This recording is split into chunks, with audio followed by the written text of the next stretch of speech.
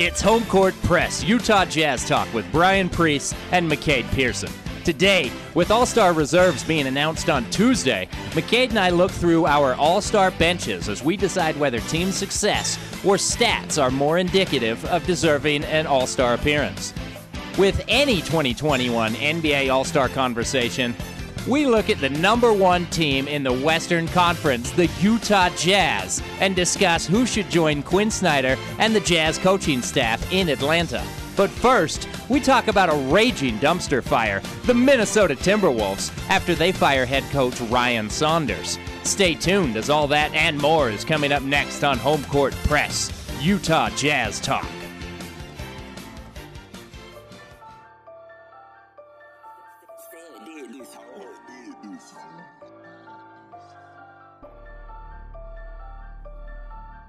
Yeah.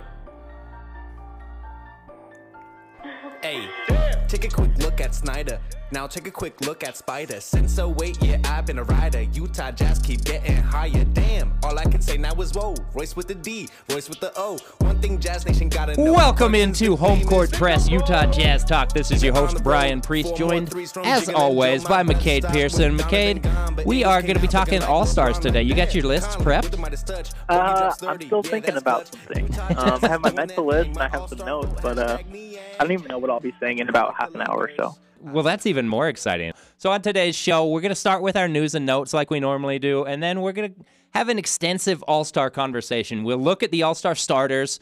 In my mind, there's really only one, maybe two question marks with the starters, but most of this conversational focus is going to be on the bench, where in the West, it's pretty clear-cut. You're probably choosing 7 players from a group of 10 or 11 guys. But in the Eastern Conference, you're choosing 7 players from a group of 20, maybe more. It's the Eastern Conference, while the teams aren't very good at all. They're just terrible in the Eastern Conference. Individual players, they've got some pretty good seasons going on over there. But they all have weaknesses. So you kind of have James Harden, and I like Jaylen Brown. After that, you're just filling out 5 random spots. So we'll get into that later. But should we start with some fun news and notes around the league? We got our first coaches fired. Did you have Ryan Saunders on your first coach fired list in Vegas? If you did, go cash that chip in, baby. The Wolves are apparently finalizing a deal with the Raptors assistant coach, Chris Finch. This is a guy I haven't heard of, but Finch is supposed to be an offensive mastermind. But really, McCade, with this conversation, I want to focus on Minnesota. And my opinion here is, I want to get your thoughts on it. I feel like Ryan Saunders was more or less set up to fail with that Minnesota situation. You know, Gerson Rosas coming in there as the GM in the summer of 2019, I believe it was. And, you know, we can even go back 5 or 6 years with the Timberwolves franchise. They're just a dumpster fire. They haven't made a lot of good decisions. Drafting Karl Anthony Towns #1 obviously was a great decision. But since then, what have they done that's worked out for them?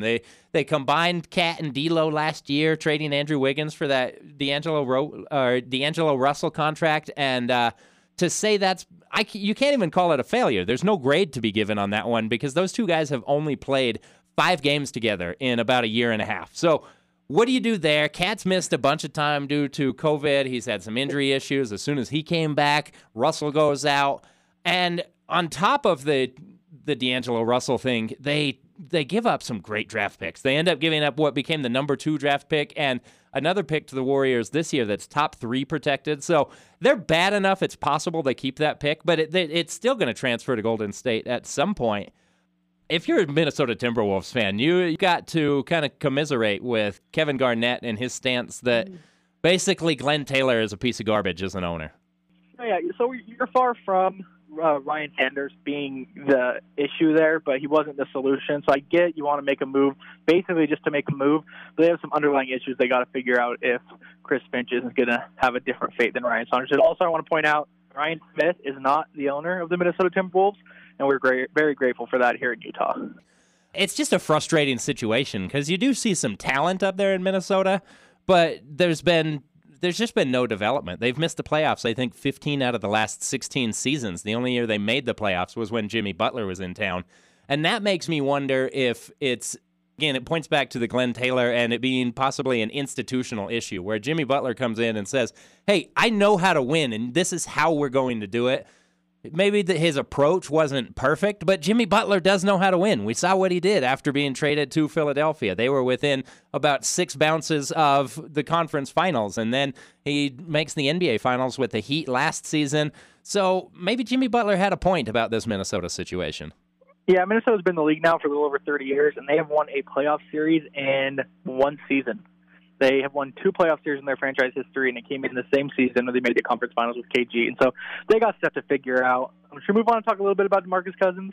I don't think we need to spend too much time on this. He is likely going to be bought out and makes him – so he'll be on waivers, and I would not be surprised if a team claims that contract because it's just a minimum deal anyway. But if nobody does, then he'll be a free agent to go wherever he wants. And just to see if he ends up somewhere or not. Yeah, I was wondering about a contract situation, and I hadn't had a chance to look into what it is. But with it being a minimum deal, it wouldn't surprise me to see a couple of teams claim him, if for no other reason than the hope of, well, maybe if I claim this contract, I can look to move it and get a second-round pick or something in return. Sounded 2 days ago like it was a foregone conclusion, and now they've kind of walked that back a little bit. So I wonder if the Rockets are looking for a deal or if they're anticipating that another team might try that tactic. So they're reassessing the situation, but Boogie's been okay this year. He's averaged 9.6 points, 7.6 rebounds, and 2.4 assists in 25 games played. That 25, without looking at the numbers, that might be the most he's played in the season in the last, 4 years? Yeah, he's dealt with some injuries, obviously, and so we'll see. So they said they guaranteed his contract. The contracts don't have to be guaranteed till Wednesday, so I don't know if they actually went through the formality of guaranteeing it, but we'll keep an eye on that, see where he ends up. Marcus Smart, still injured. He's supposed to be out for the rest of the first half of the season and be out another 2-3 weeks. So Celtics are struggling lately. Yeah, the Celtics have been a very surprising team for me with how bad that they've played. Not that they've played so bad, they've just been very disjointed. They don't act like a group that's played together for several seasons. The top half of that roster has spent a lot of time together between Marcus Smart and Jason Tatum and Jaylen Brown. I just don't understand why the Celtics have been so bad. They're 5-7 right now without Smart, and he's expected to miss another 7 games. They haven't won back-to-back games since Marcus Smart went out with that injury. And right now the Celtics are a 500 team. They're 4th in the Atlantic Division, 6th in the Eastern Conference. And yeah, like you said, to your point, McCade, they're just kind of floundering right now. What's the issue in Boston? Do you know? Can you put your finger on it? No, I'm not sure what it is. And the weird thing with the East is everyone from 4 to 14 basically tied. So you expect them to float to the top by the end of the season. Every game that's played is a game closer to the end of the season where they're not floating to the top. So hopefully they get Smart back relatively quickly and they have a big second half and get things right there. But they have struggled and lost some games they shouldn't have and blown some big leads. They were up 24 yesterday in New Orleans and lost that game in overtime. And so something's wrong there. We'll see what happens. But yeah, rough patch for the Celtics. All right, McCade, should we take a break and then come back and talk All-Stars? Let's do it. If you haven't had a chance, check out the Jazz Pod Co-op on Twitter. It's a group of podcasts with like-minded people that just want to share their opinions on the Jazz. Here's a preview. Mark and Doug Hinsey on the 2s and 3s. The weird things about dude shots is my favorite NBA subcategory of thought. That definitely the gets size of marked their on hands for sure. and or their the length of their arms affecting something. I'm whether they jump off of 1 foot or 2 foot. Right. Emily and McCoy on the Jazzagals. If anything, that video also reminded me how just a few inches difference it was between us being on one side versus the other. Well, we all know a few inches can make a difference. Who, Logan and Jared on hitting the high notes. I don't even care if they're hurt. I mean, we're not going to dance on any injuries, but yes. No, I might. Same. I might. Same. I can't make any promises. But I don't even care if it's a fluke or we cheat. I don't even care. I'll take it. If you're not cheating, you're not trying, right? That's what they say. And Brian and McCade on Home Court Press. With Boyan, Memphis is really struggling to shoot. So giving Boyan to the Grizzlies and then having the Grizzlies forward our first-round pick onto another team, if you can get Boyan a first-round pick and then get Memphis to throw in a first-round pick in Dieng and take Boyan, a lot of possibilities open for a guy like John Collins.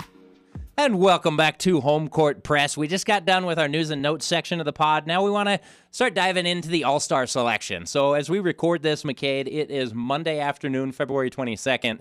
The All-Star reserves are scheduled to be announced on TNT Tuesday night, February 23rd. Is that right?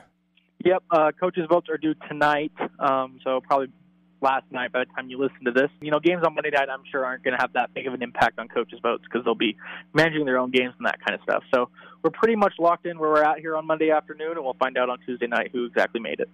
So before we start looking at the exact players, I wanted to ask you, McCade, what's your criteria for a player being an all-star? Are you focused on stats, team record? Are you looking at individual talent and numbers? Is it a combination of things? Like, what do you use to determine your all-stars each season? I don't think team success is important as we like to say when it comes to top players. I think a lot of players in the 15 to 30 range, even lower than that in the NBA, are not as impactful on winning as we might think. So, for example, Donovan Mitchell, Zach LaVine, Devin Booker, all those kind of guys are very similar. And so it doesn't necessarily matter to me that the Jazz are the 1 seed and the Bulls can't win anything because, Donovan Mitchell has Rudy Gobert and Zach LaVine has nothing. So team success is important, but I don't just look at a record and say, okay, they're a 1 seed, they deserve 4 All-Stars. They're a 2 seed, they deserve 3 All-Stars. They're a 3 seed, they deserve 1 All-Star, yada, yada, yada. As much as just how good are these players playing. This season, we're not getting as big of a sample size before the All-Star game. We're only 30 games in out of 72 instead of the normal 50 out of 82.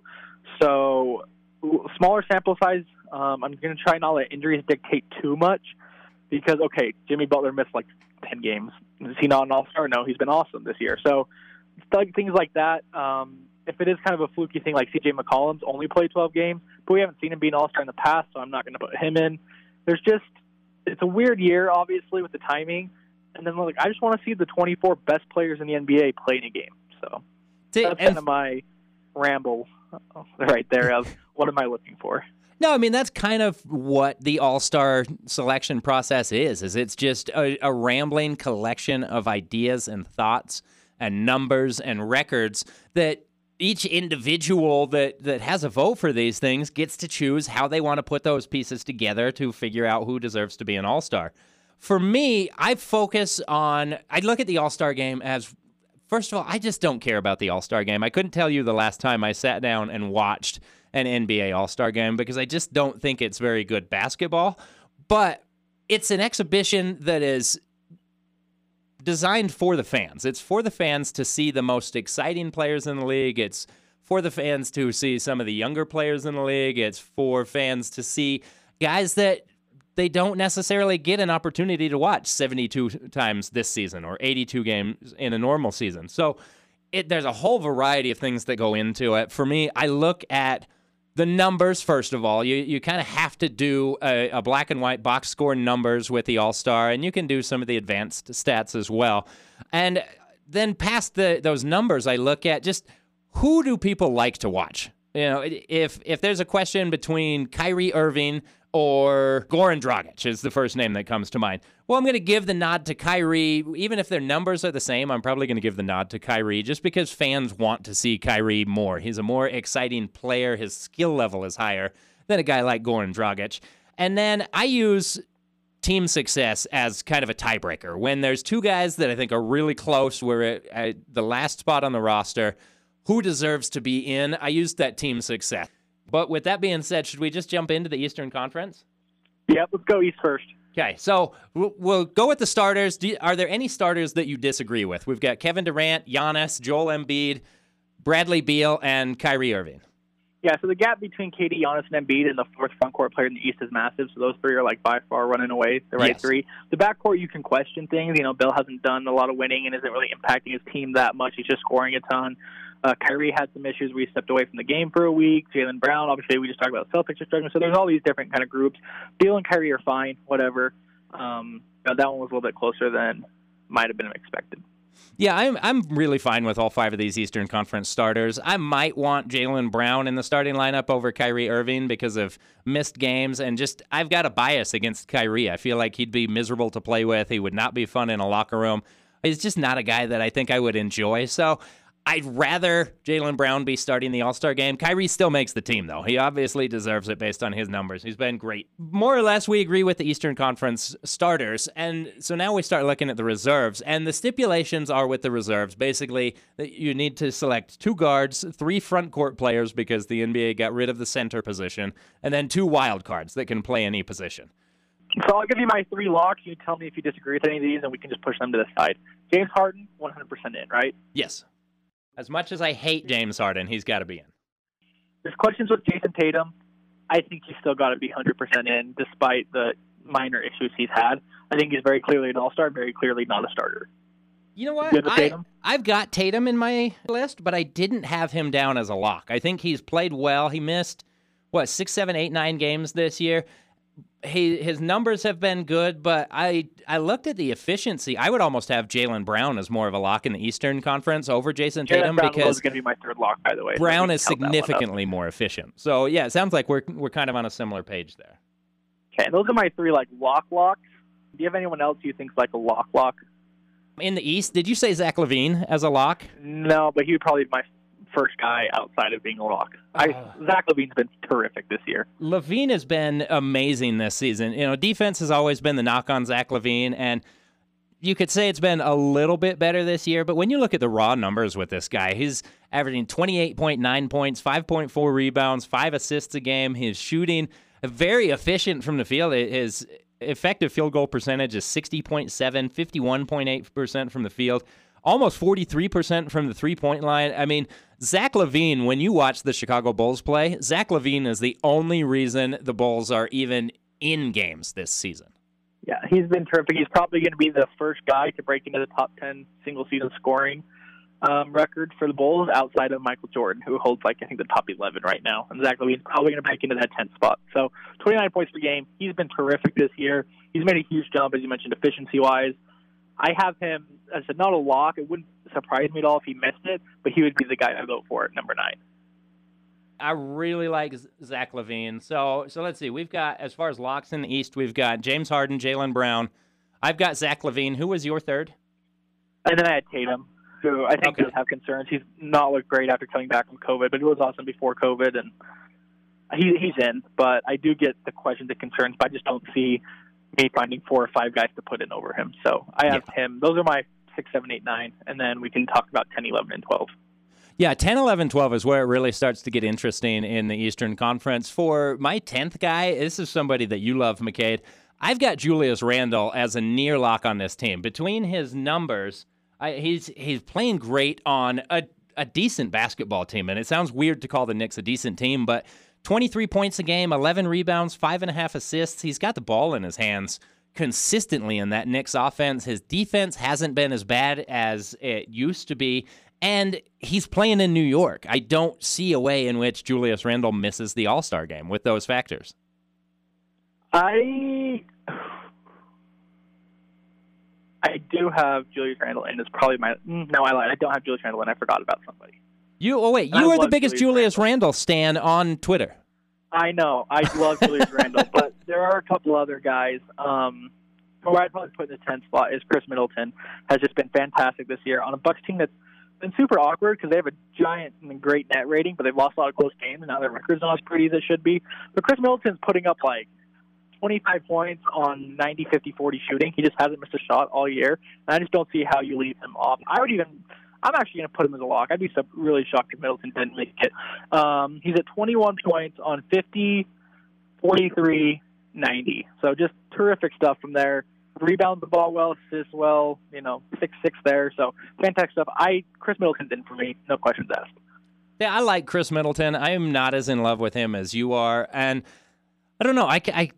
You look at the numbers, the counting stats. Absolutely, Chris Middleton's been terrific this year. But with the eye test, when you watch the Milwaukee Bucks, they just haven't been as good this season. And I don't know if you can really attribute that to Chris Middleton, but in terms of my All-Star vote, I'm going to say the Bucks haven't been good enough this season to deserve 2 All-Stars. They've got a starter in Giannis, and he is a terrific player in this league.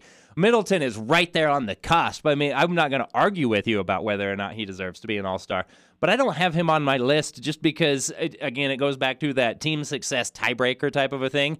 And I just didn't feel like Chris Middleton deserved it over a guy like Julius Randle and the numbers that he's been able to put up this season. And what he's doing as the primary option for a Knicks team that, for the better part of the entire 21st century, has been awful. Yeah, I just can't quite get there. Who are your last 2? Okay, my Do you last have any other two. wild cards? Now these are kind of interesting. I'm actually I'm gonna begin with the last guy that I have in. I went through. I did the Basketball Reference player comparison, and I was looking at all the numbers. I was looking at the box score stats. I was looking at the advanced stats. I went with Domantas Sabonis of the Pacers over Bam Adebayo. I've got Adebayo missing the All-Star game, and Sabonis is one of my wild cards. I look at his numbers this year. He's been pretty efficient this season, 21.5 points, 11.5 rebounds, almost 6 assists. He's got a 56% effective field goal percentage. Like, the guy's just playing really well, but the Pacers are the 4th seed in the Eastern Conference, and I think they have to have some type of an all-star, right? So really it's Sabonis or Miles Turner for me, and I don't like Miles Turner. I think he is less impactful than the block numbers say he is. Yeah, the Pacers have, between Simmons, Turner, and Brogdon, they have 3 guys who are all borderline all-stars, and I have all 3 outside looking in. Sabonis has been awesome. I just can't quite get there, and I'm actually going to choose another center from a worse team, and maybe that's a good debate we can have there, but I just can't quite get there on Sabonis. Pacers have kind of fallen off over the last few weeks with some injuries. The East is a mess records-wise, so I don't know if I can use team success as much of an argument for anybody or against anybody, just because, as I said, 4 through 14 is all separated by, what I swear is half a game or a game. So I can't get there Sabonis. My last 2, so I had Middleton, and then I have Jimmy Butler has to be in for me. I get he's only played 18 games, but the Heat are 12 points better when he's on the court than when he's not. And he's averaging 28-8, where he's just been a stud. And you just talked about how important he was to Minnesota and how he just is a winner. And he's doing that this year. And I don't want to get to the end of the season or 10 years down the line and be like, why wasn't Jimmy Butler an all-star in 2021? Oh, wait, he missed 10 games at the beginning of the season. We only had 30 games before he announced all-stars.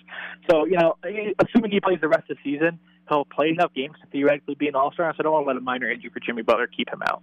McCade, I got to tell you, if 10 years from now you are sitting at home wondering why Jimmy Butler wasn't an all-star in 2021, we might need to seek some help for things other than the all-star selection process. Man, you must not know me at all then.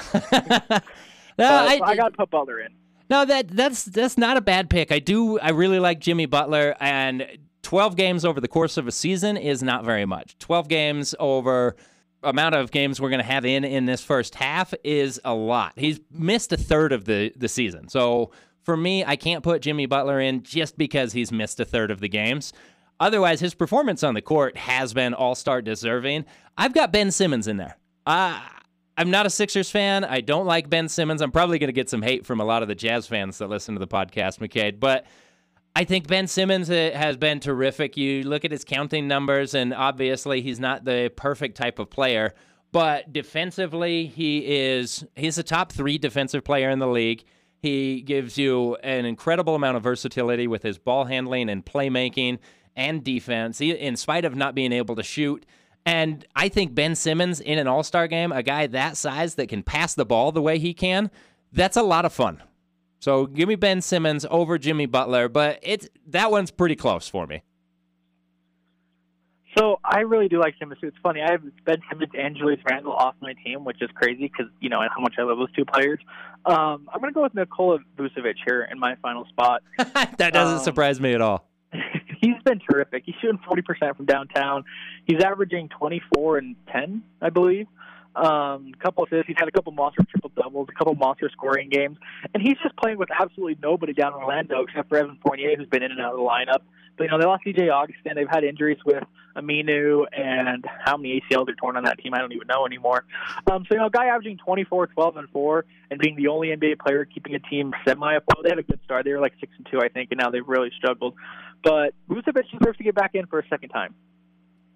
Your argument about the numbers that Vucevic is putting up without any help in Orlando is exactly my argument about why he doesn't deserve to be an all-star. Just because it's the NBA and there's still 48 minutes and there's still 100 possessions per night, and somebody's going to put up numbers, and the Magic have nobody else to do it. So Vucevic scoring 40 points here and there, averaging 24 points a game is great, but I think those numbers are a little inflated because of the lack of talent around him. That's fair. Somebody does have to shoot in Orlando. So just very quickly, I had Harden and Brown, Tatum, Middleton, and Vucevic, and then Levine and Butler as my wild cards if you want to technically go by position. So Harden, Brown, Levine, Tatum, Middleton, Butler, and Vucevic. Who'd you have again? And I had Harden, Brown, Levine, Tatum. I got Julius Randle, Ben Simmons, and Domantas Sabonis. So we disagree on 3 of them. Yeah, that's fun. That kind of surprises me. We might me. disagree more in the West, though. So should we jump to the West? Now let's just jump right into the West. But I got to tell you, I'm still stunned that you didn't put Julius Randle in. I thought he might be your first pick. I mean, let's be real, though. If Julius Randle gets in, I am pulling out all the tweets of people who told me Bojan was better than Julius Randle last year. Did you keep the receipts? Oh, I'm sure I can track them down.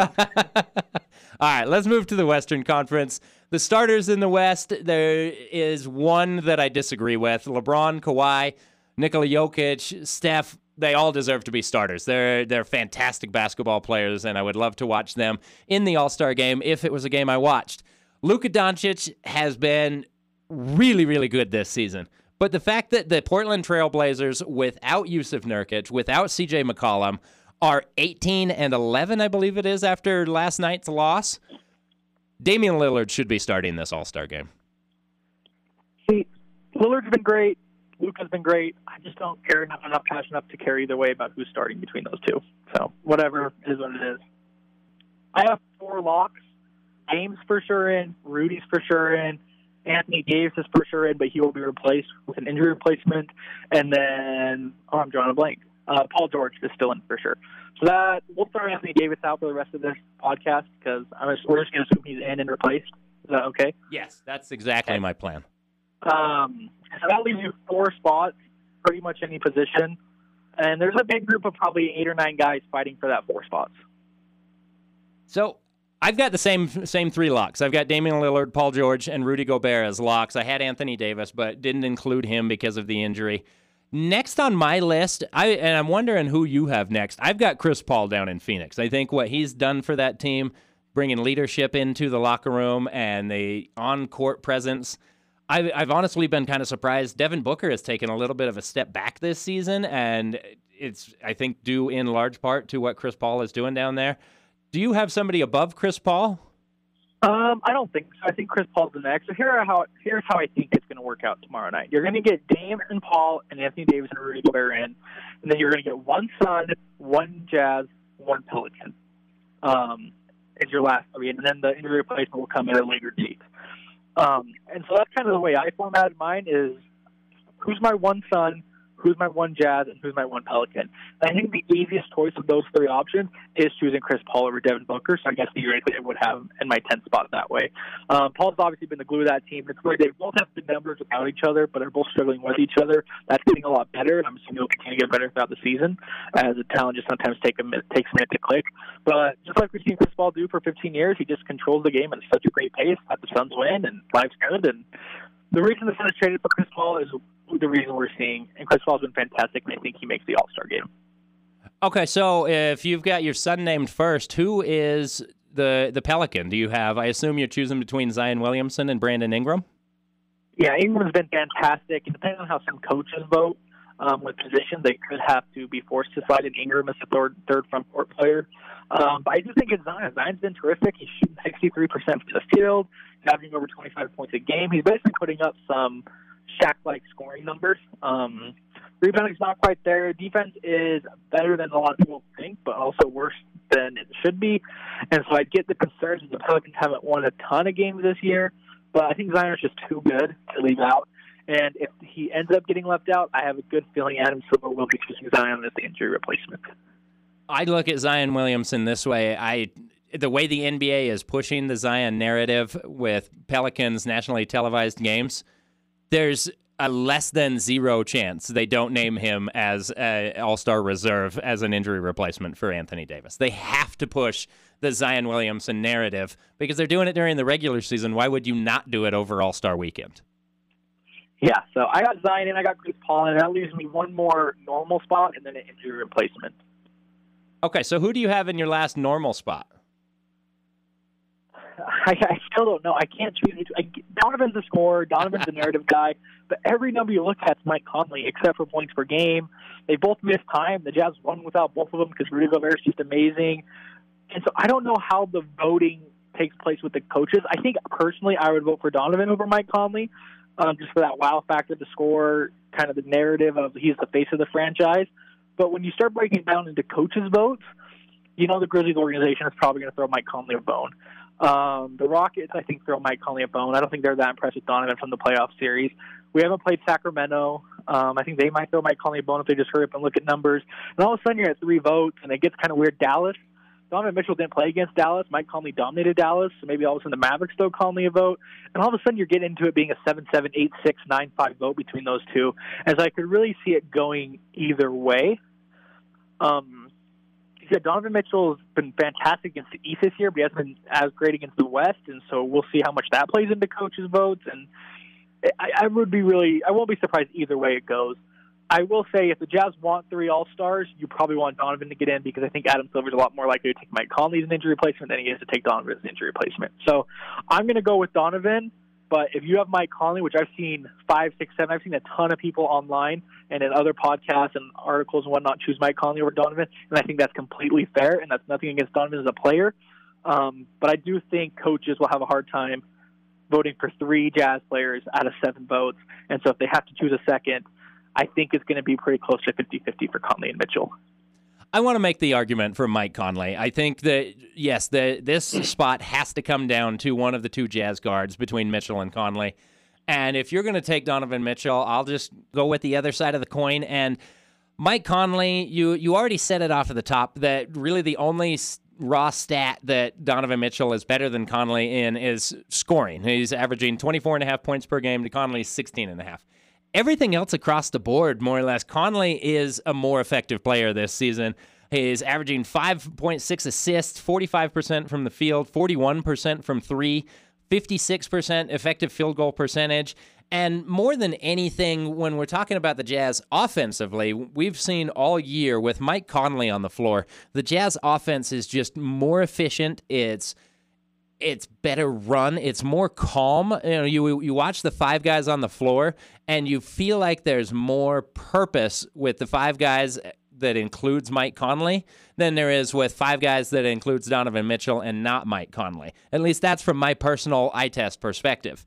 And then for me, the kicker, the thing that really puts it over the top is that Mike Conley's in his 13th year in the NBA. He's never made an All-Star game. He is widely considered one of the best, if not the best player ever to not make an all-star team in his career. So if really everything else is pretty much even, I'm going to give the nod to Mike Conley just because of that career acknowledgement and how successful he's been over the course of 14 years. Donovan Mitchell is going to make plenty of all-star appearances in his career. Honestly, before I finish this really quick, McCade, I compare this kind of to, I can't remember what season it was. Was it 08, 09, when there was some question about whether it should be Darren Williams or Mehmet Okur should make the All-Star team? And neither had made an All-Star appearance in their careers. Memo ended up getting that nod, and then Darren Williams made it the next season. I preferred Memo getting that nod because how many seasons was Memo really going to be in consideration as an All-Star? How many more years in his career will Mike Conley really be in consideration as an All-Star? That's why I'm going to go Mike Conley here. I think they both deserve it, but barring another need for an injury replacement, I would rather see Mike Conley in the All-Star game playing under Quinn Snyder than Donovan Mitchell this season. And here's the thing. So how the voting works is it's 15 votes from the head coaches. You only vote for your 30 votes, but you only vote for your own conference, and you can't vote for any of your own players. So Quinn can't vote for any of the Jazz players. And so all of a sudden you're down to just 14 other teams' votes to decide this, and you can get some really fluky statistical things to happen with the sample size of 14. But Mike Conley's been in the Western Conference his entire career, and he's very, very well respected around the league. And so that's what I think could happen is you just look inside these coaching staffs. As I mentioned, Rick Carlisle, I think Memphis votes for Mike Conley. You just look around, and all these teams respect Mike Conley so much over the past few years. I think a lot of them realize he's on the border, and just the psychological, hey, let's get this guy in, could push Conley over the edge as they fill out that last roster spot. So I'm going to go with Donovan Mitchell, but I said on Twitter, and I got some pushback on it, but don't be surprised if Conley gets in and Mitchell gets left out just with the way the votes fall. And then we'll worry about injury replacement in a couple weeks and see if we get both in or not. But yeah, I would love to see Mike Conley make it. I think so. I'm very, very excited for tomorrow night. I'll say that. Who would your last spot be then, since we kicked out Anthony Davis for this exercise? My last spot kicking out Anthony Davis, I kept Donovan Mitchell in the consideration for this one, obviously, but I ended up giving the nod to Devin Booker. I think that the Suns have overachieved in what I expected them to be this season. I think they've come together a lot more. And Devin Booker hasn't been quite as good as he was in previous years, but I'm a Jazz fan. I'm the biggest Jazz fan there is, but when you look at everything that a basketball player needs to be, he's better than Donovan Mitchell. He's got more size, he's a better shooter, and there's just a lot of things to his game that Donovan Mitchell doesn't have. So I'm at the risk of upsetting a lot of people on Jazz Twitter. I'm going to put Devin Booker in that final slot for me. Okay, so my last one I think also might surprise some people, but I think he's been really good this year. And maybe an analytical guy, people might think I hate him, but he's just been fantastic. I'm going to put DeMar DeRozan in. The Spurs are in 6th place, which nobody really predicted. All the on-off numbers come with LaMarcus Aldridge being bad, not DeMar DeRozan. He's averaging 20 and 7, 60 true shooting percentage. He gets to the line a crazy amount. He knocks down mid-range shots. He gets to the rim a solid amount. DeMar DeRozan just had a fantastic season. I'm not sure if he gets in. We'll see how it all plays out with the injury replacement and whatnot. But he is a very well-respected veteran, and coaches like to give veterans these spots. So I would not be surprised if coaches gave DeMar DeRozan, Mike Conley, Chris Paul, those guys the votes over some younger talent. Shai Gilgeous-Alexander deserves it. Darren Fox deserves it. We talked a lot about Donovan. But if these guys do go older votes, I think DeMar DeRozan could get in, and I think he's had a fantastic season, so I'm going to put him as my 8th spot there. See, and my argument there would be I don't think you're going to get 3 legacy players in a game. You're already going to have Chris Paul. You might have Mike Conley, and I think Conley deserves it more than a guy like DeMar DeRozan. Do you really see coaches putting 3 players in the All-Star game based on what their careers have been? Yeah, but they've just all been so good this year, and all 3 of them have been the lead ball handler on teams that are in the top 6 in the West right now. We know how brutal the Western Conference is right now. So I'm excited. I really have no idea what's going to happen with these last 3-4 spots in the West. I have no idea how it's going to play out. I think it's going to be a lot of guys between 5 and 10 votes. And then all of a sudden you're literally a vote or a tiebreaker difference from being in or being left out, which means it's impossible to predict. So big group of guys. As I said, choose a Pelican, choose a Sun, choose a Jazz. There's probably your 12, and then we'll see what happens with the injury replacement. But that would be my team personally. So the announcement is tomorrow night. That's on TNT, right, McCade? Yep, I believe 5 o'clock Mountain Time. And it's its own presentation. It's not going to be at like halftime of a game or anything like that? No, it's basically the pregame, yeah. Okay. So should be right there at 5 o'clock before the games tip off later. Yeah, so check that one out. All-Star reserves being announced, and we'll see how many guys are going to go to Atlanta with Quinn Snyder and the Jazz coaching staff. Quickly, who were your All-Star picks for the West then? Yeah, let's throw these out there. Thank you. I'm glad I have you on here to help me recap this stuff, McCade. I get too excited sometimes. So on the bench, I had as my locks, I got Dame Lillard, I have PG-13, and Rudy Gobert. And then I've got Chris Paul, Zion Williamson, Devin Booker, and Mike Conley rounding out the Western Conference All-Star reserves. Okay, and I got Dame, Paul George, Rudy, Anthony Davis, who gets replaced, Chris Paul, Zion, Donovan Mitchell, and DeMar DeRozan. So those are my 8. Sounds like I'm assuming you had Anthony Davis in as well. Yes, absolutely. Okay, so we'll see how it plays out. 3-4 spots right in the end, super tight. Votes come in tomorrow night. Should we talk some Lakers though?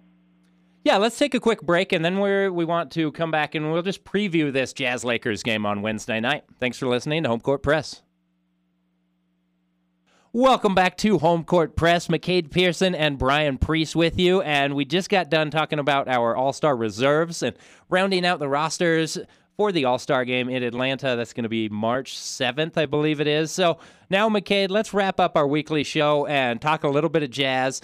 And you and I both put some time in this week trying to get somebody Lakers related to come in and talk to us and preview this Jazz-Lakers game on Wednesday night. And we didn't have a whole lot of success, so let's just do it ourselves.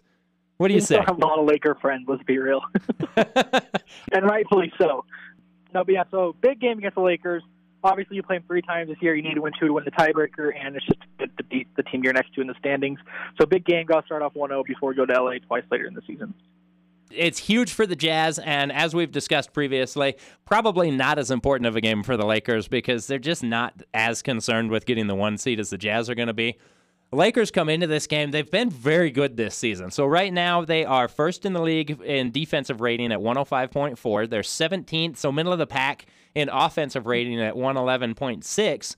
But with those two combined, it's not Captain Planet style, but it does put them fourth in net rating at plus 6.2. So Lakers have been a top 5 team all year. They led the Western Conference for a majority of the early season before the Jazz overtook them like 2 weeks ago. But since the Anthony Davis injury, they've looked a lot different. Of course, you lose an all-NBA player, you're not going to be as good. So the Lakers have lost 3 of their last 4. They are playing the Wizards tonight. I would probably expect them to win that game, right? I don't know. The Wizards have awkwardly won 4 in a row, and Russell Westbrook looks good again, which we see in flashes, not for seasons anymore. So keep an eye on that one. I'm assuming the Lakers are going to win, though. We can't give any Russell Westbrook praise on this podcast. I just won't allow it. Hey, I got to give it when he played well for like 3 games. No. I don't know if he's ever going to play 3 games well again in his life. No, you can't do it. So it. hit or miss. You got to give the credit for the 24-hour success that he's had. I'm going to have to beep the whole thing out. They're in LA. The Wizards are on their big road trip right now, huh? So that's out here on the West Coast.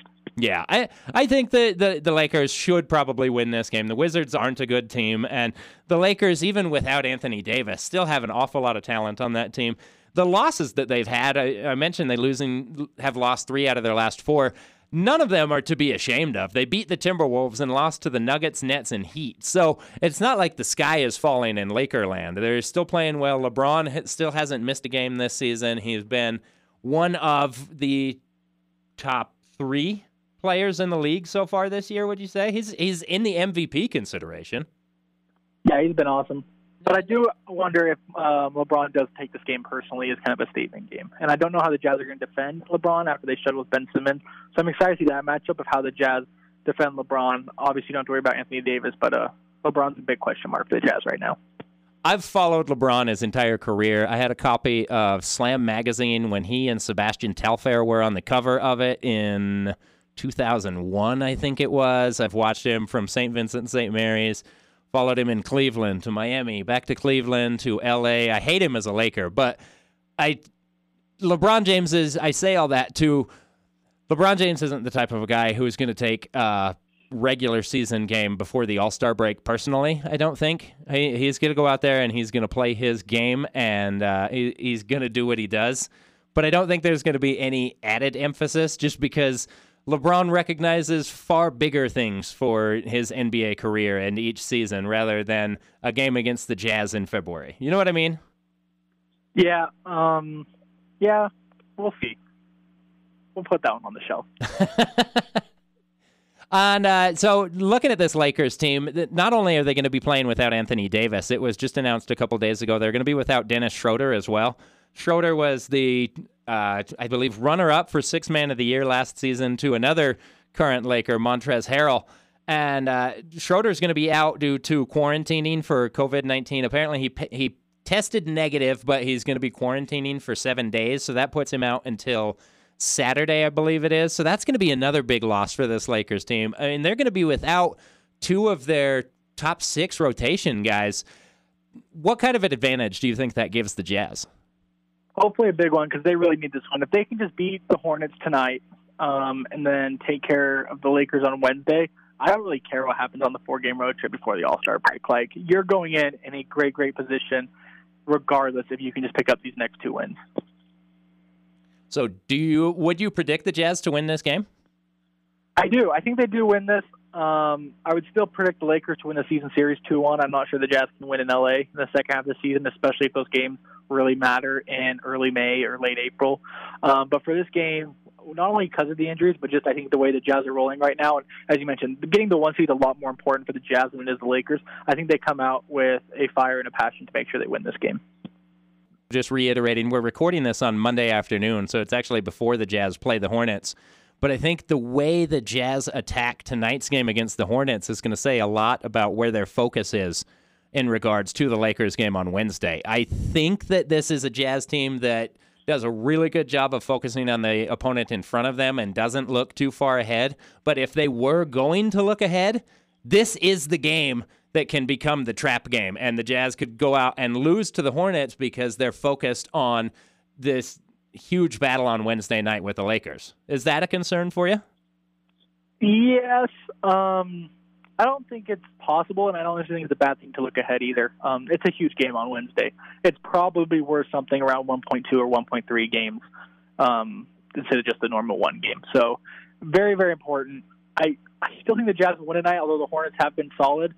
They're starting a 6-game road trip tonight, but I still think the Jazz take care of business. I don't really believe in the look-ahead game, but I do think they are looking ahead towards the Lakers.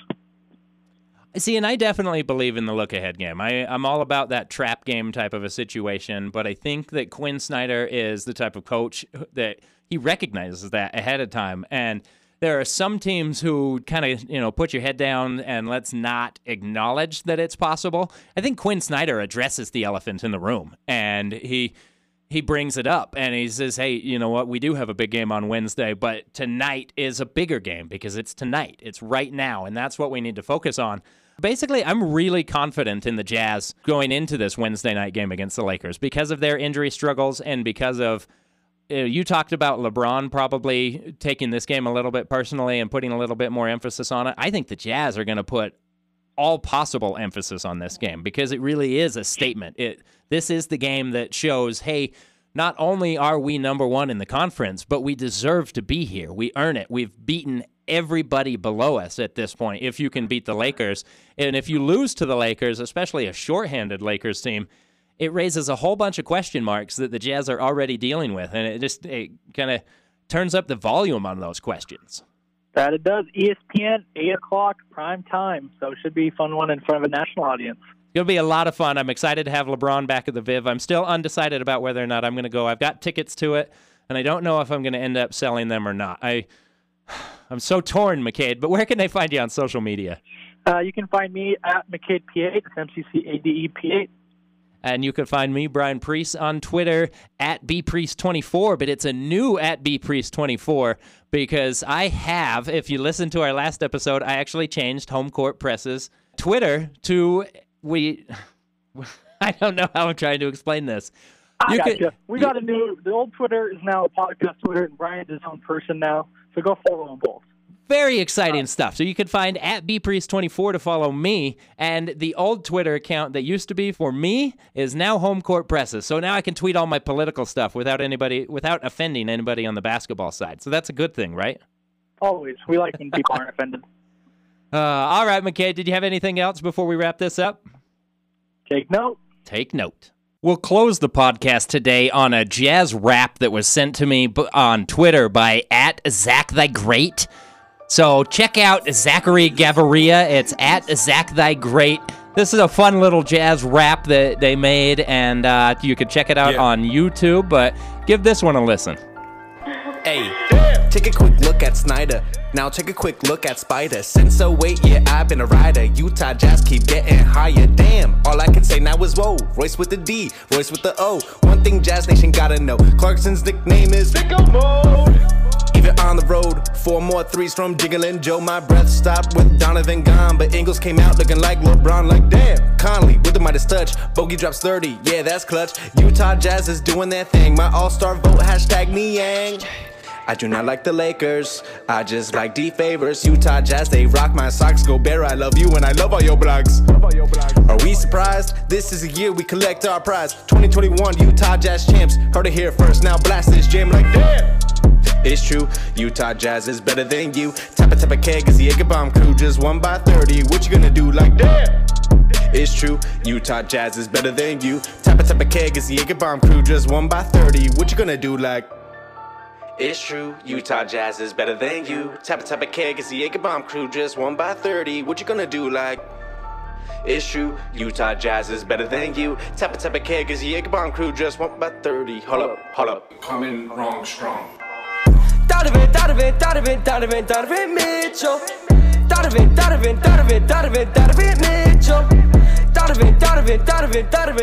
Mitchell.